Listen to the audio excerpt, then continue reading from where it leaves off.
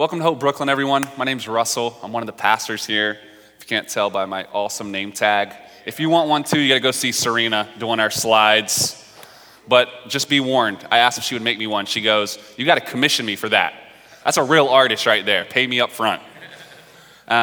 We are a church plant, which I think most of you guys know, and we are in our preview season of existence. That means many things. Most of all, in addition to the staff figuring out what it is to lead a church, most of all, it's about you guys figuring out what it is to be Hope Brooklyn.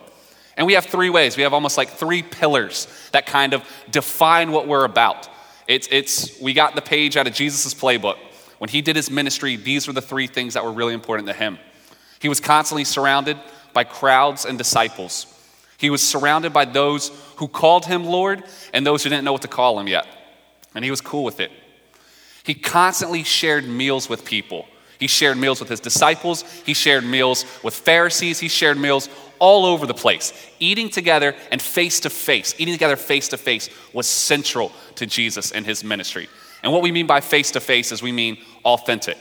There's something, hopefully, the table at its best is when you get around it, it sort of disarms you. You put the weapons down and you're able to be free and to be open and vulnerable. And then lastly, we are a community of the story. We believe that the story of Jesus is so utterly compelling that we're dedicating our lives to going after it. But like we said, we're crowds and disciples. So there may be people here, or you may have friends who want real, authentic community, but don't necessarily think Jesus is who he says he is. That's cool. You are more than welcome here. But we think this story of Jesus is absolutely compelling. And we're in Advent, as Jose so brilliantly said.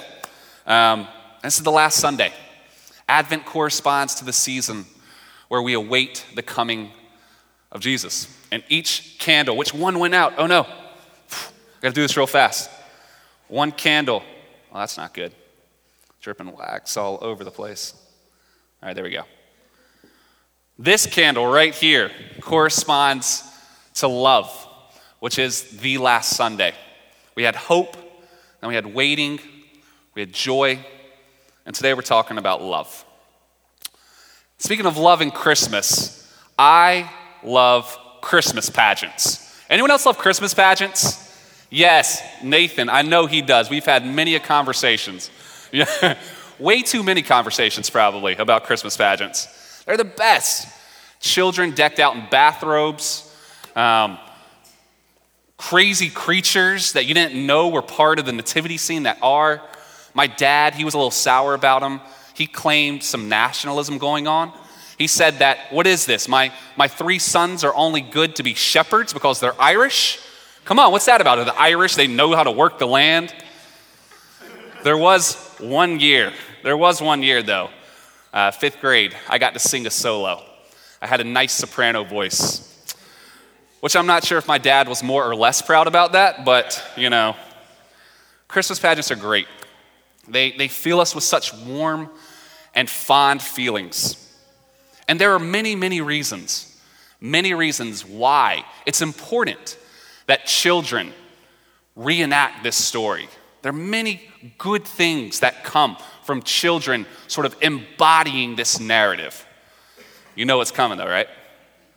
But I was alerted to something interesting when I read a sermon by a great English pastor named Sam Wells. And he talks about a trip he took to Delhi, India. And while he was in Delhi, he walked through a public square and he saw a Christmas pageant going on in public. Not a nativity scene, but a pageant. And it was being performed not by children, but by adults. And his word, when he saw this, was he was flabbergasted. A word only an English person would use. He was flabbergasted by the sight. He did not feel that warm fondness which we feel when we watch children perform Christmas pageants. He felt shock and he felt uncomfortability. Or what he felt was that he was vulnerable. He was exposed. He was defenseless. Or as he puts it, look at this quote. See, look what happens when you see a nativity play performed by adults in a country like India. A place where to be a Christian is always to experience being in a minority, often to face cultural discrimination, and sometimes to find yourself in a place of physical danger.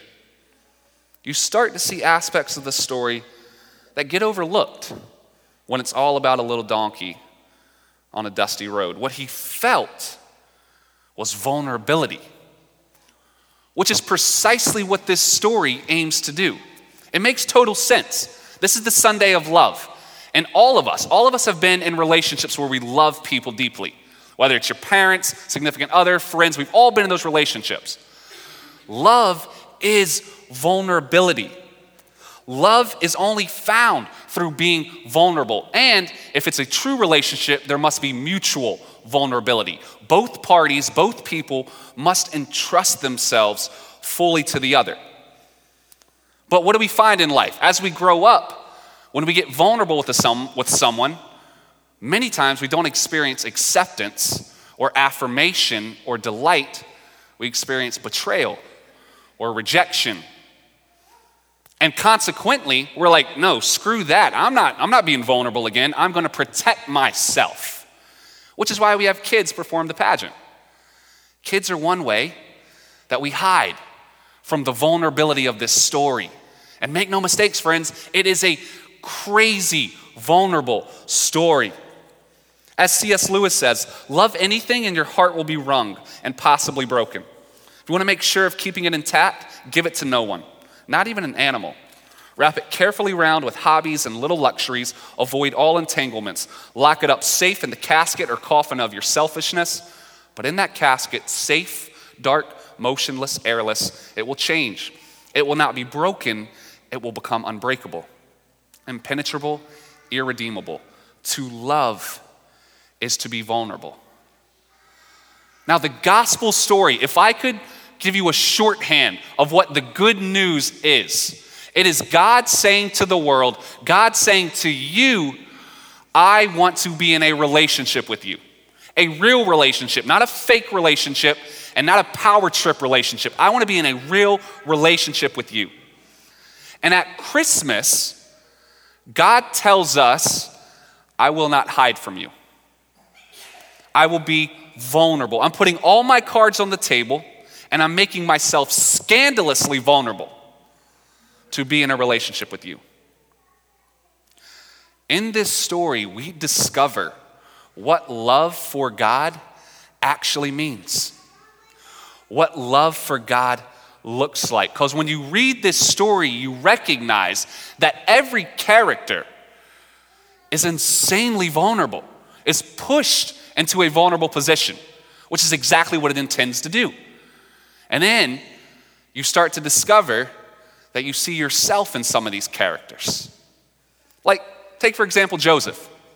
Joseph, he's described as a righteous man, a good man, and he's engaged to a woman who I'm sure he must think is the epitome of grace. He must find himself a very, very lucky man until one day he discovers that she's pregnant and it's not his.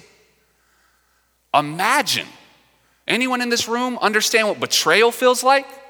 What humiliation from the one you love feels like? That's what Joseph is feeling. His illusions of this woman come crashing down. And then the story she offers him, you were impregnated by God? Are you kidding me, Mary? Like, how much of a fool do you think I am? Like, this guy knows the vulnerability that comes from being humiliated. And he's a good man, so he can't lie and claim this child as his own. But the punishment for this is adultery, or the punishment for adultery is death. The turmoil of his soul, the pain of betrayal, the rage at the man who touched her. This man knows vulnerability. And even after the angel comes to him in a dream and tells him, hey, what Mary said, it's true. That doesn't make it any easier. I don't know about you, friends, but I don't have angels talking to me in dreams all the time. To still have to rely on faith that that's real. And what this means is Joseph claims this child as his own. Consequently, Joseph and Mary are now the social stigmas. because they had sex before they were married. Imagine that. Like he, the righteous man, claims this child who is not his own and submits himself to public disgrace. He knows vulnerability. This census that Rome, requires. He's got to travel 100 miles with a pregnant wife to Bethlehem. For what reason? To be exacted taxes at a higher level. Who's comping him for missed time at work? No one. He's traveling, he's losing money so as to pay more money. Can I get an amen from someone in this room? Like seriously, this dude knows vulnerability. What about Mary? Mary's told she's found favor with God. And she's rewarded for this favor with what? An unwanted pregnancy. Like she is thrust in our own day, when a woman is discovered as mysteriously pregnant and we don't know who the father is, it causes drama. In her day, when you're discovered pregnant outside of a marriage relationship, a marriage covenant with her people, she will be stoned to death. Don't tell me she doesn't know what fear is. Anyone here know fear? Being in a situation which you didn't ask to be in? God, what story have you thrust me into? And does the empire care if a pregnant woman has to travel 100 miles to pay more money? Absolutely not. Mary and Joseph, they know what it is to be vulnerable, to be exposed and defenseless and helpless. Herod knows vulnerability. He knows a vulnerability that only those in power can know. See, those in power, they are constantly afraid. And therefore, they use fear, they rule with fear as a way to secure their power. Because they're constantly looking over their back thinking, who's going to stab me today? They know their day is almost up. And we forget, we love the idea of the gospel, this love story being for the victims. Don't get it twisted. Jesus is for the Herods too. Jesus is a gift of God for the Herods as well, and he's in a vulnerable position. And the soldiers, he commissions the soldiers to kill all the baby boys 2 years and younger. You don't think these soldiers know the vulnerability of a torn conscience? Anyone in here understand what it's like to be in a career where it's a kill or be killed world? Where if you don't cheat, you won't get ahead. And then this week, we don't have to look any further than Aleppo to see a modern day example of the turmoil and the helplessness that comes with our broken natures. So already these plot lines are conspiring and weaving together, and it's just dripping with vulnerability. And let's take a step back. In Luke's gospel in chapter 1, he tells us about a couple named Zachariah and Elizabeth. And Zachariah and Elizabeth, they give birth to John the Baptist, who we talked about last week, who's highly instrumental for Jesus' ministry. Now, Zachariah is a priest, and priests, they enter the Holy of Holies of the temple, the most important place in Israel's history. They enter that spot only one time their entire career. One time. Zechariah enters. He receives a message that he's going to give, that Elizabeth in her old age is going to give birth to a son. And because he doubts, he's stricken mute. Anyone know what it's like to have a career failure? You've been waiting your entire life for this one moment, and you botch the audition. You come out and you can't speak. He knows vulnerability. And Elizabeth has waited her entire life for a child that has never come. And in those days, women didn't have careers they could throw themselves into. You're a mother or you're nothing. Anyone know what it's like to be judged for something you can't control and have no outlet for it? Elizabeth knows vulnerability. You seeing yourself in any of these characters? See, that's what happens. That's what Sam Wells discovered when he saw adults reenacting this. He saw himself in this story, and he wanted it to stop. It's too much, God. It's too tender. You're getting too close right now. Let's let the kids do it. I just want to feel good. The innkeeper, Mary and Joseph, they traveled 100 miles. They get to Bethlehem. And this innkeeper, I wonder how much he slept in this past week. As hundreds and hundreds of people are descending in this little town, and there are not enough accommodations. Anyone else know what it's like to be stressed at work? And I've always been taught that the innkeeper was kind of a punk to Mary and Joseph. That he was like this cold indifference. We don't have any room for you. Go to this stable. But what if that wasn't cold indifference, but the last act of mercy he could muster?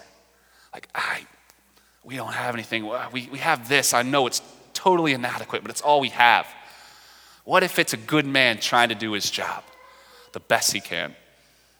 Anyone else suffered from unjustly misinterpreted actions? And the wise men, these pagan philosophers from the East, traveling, putting all their hopes and their careers on this star, taking a huge step of courage. Courage is a vulnerable act. I've asked girls out before. It is vulnerable. Pouring their lives into this search for truth, having no idea what's going to happen. Anyone else take enormous risk in life, hoping beyond hope that it's going to pay dividends, but it might not? They know the vulnerability. And shepherds, these isolated, lonely men, constantly unable to maintain the eating laws of their people, receiving no love or respect from their peers, no excitement in their jobs other than, hey, are we going to be attacked by a wild animal tonight? I don't know. 2-1, it's a bear. They know the pain of doing a job that no one else wants to do, but needs to be done, and everyone's judging them for it, and they want to leave, but their family's depending on this paycheck, and so they're stuck in this terrible profession that they don't know how they got into it. Anyone else? Every character in their own way is let outside the safe emotional walls whereby humans hide their hearts, whereby we refuse vulnerability because it hurts, and because when we've been vulnerable in the past, we've been rewarded not with affection, but with pain. Like a master storyteller, God has orchestrated the plot lines to such a degree that all are hopelessly and helplessly waiting in the silence of that night. Because I'm sure it was a silent night. Joseph Moore would not have lied to us. Wondering what will happen next. What's going to happen? The gospel is God's desire to be in a relationship with you, a real relationship.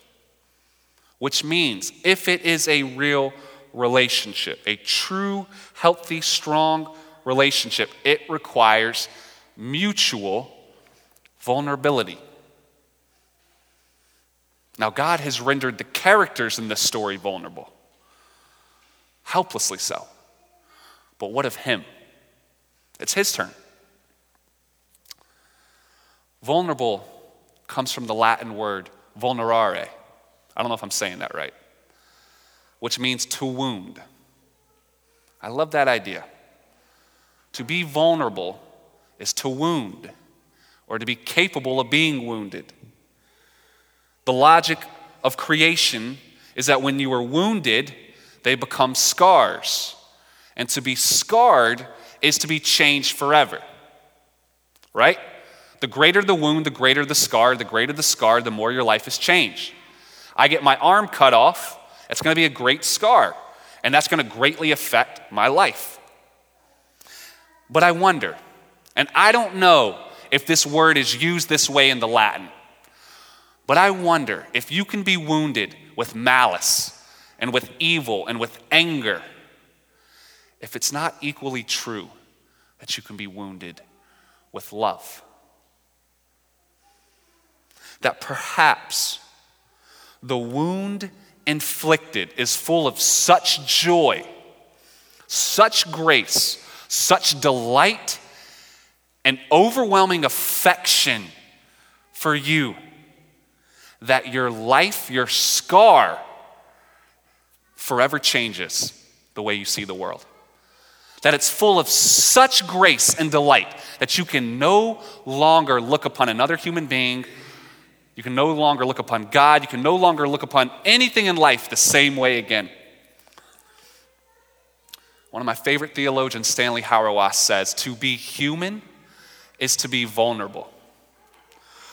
But to be a baby is to be vulnerable in a manner we spend a lifetime denying. To be human is already to be vulnerable, but to be a baby is to be vulnerable in a manner that we spend a lifetime denying. For a relationship to truly be strong, both parties have to be equally and mutually vulnerable. Both parties have to be equally and mutually wounded. And Christmas is God saying to the world, I'll be vulnerable too. I'll be more vulnerable than you can even imagine. God is so unspeakably good that he inflicts himself, friends, not with a wound, but the wound. He inflicts himself with the wound. And to this vulnerable creation, he makes himself helpless and weak and utterly dependent. And he joins us in the broken and messy creation of our lives. What do you call this? Do you call it wisdom or folly? This is the scandal of scandals, and it's absolutely central. That at Christmas time, God does not send someone. He comes himself. And he does not come in power, and he does not come in might. He empties himself of all his God-likeness and comes not even as a full-grown human, but as a baby. The Creator has subjected himself to the own creative processes he designed. He has weakened himself to the position of embarrassing vulnerability. Both parties have to entrust themselves to the other. And the miracle, the absolute, I don't even know what the word is, there's no analogy for it, of Christmas, is where we have always been dependent on God. God now says, I am dependent on you. God makes himself dependent so that the two are bound. God and his creation are bound in a relationship that can never be ended, in an eternal relationship. There is nothing like this. There's no claim like the Christian claim of the incarnation. God is saying to the Marys and the Josephs and the Herods and the shepherds and the Zacharias and the Elizabeths of the world, and he's speaking to us in the baby Jesus, I entrust all of me to you. I will be wounded with you forever. And as we examine the preposterousness of this claim, that in those little fingers is the memory that created the sequoias. That he's trusted himself to people who cannot be trusted. And as we stare at this sleeping baby, knowing who it is, we are wounded by this love. And we'll never be the same. And that's what Christmas is all about, Charlie Brown. That is the central claim of our story. Chloe likes that. So I want to invite the worship team back up here. And to close, we take communion every Sunday. And it's our way of reminding ourselves of what this love actually looks like. It's very much embodied, and it's embodied in bread and wine. It reminds us of another chapter in the story that comes about 33 years later, when this baby has grown up and becomes even more vulnerable for our sakes. And so Jose is going to come up and he's going to share with us a bit of what communion means to him and how he's seen God at work in his life. And then we'll pray together and we'll take communion.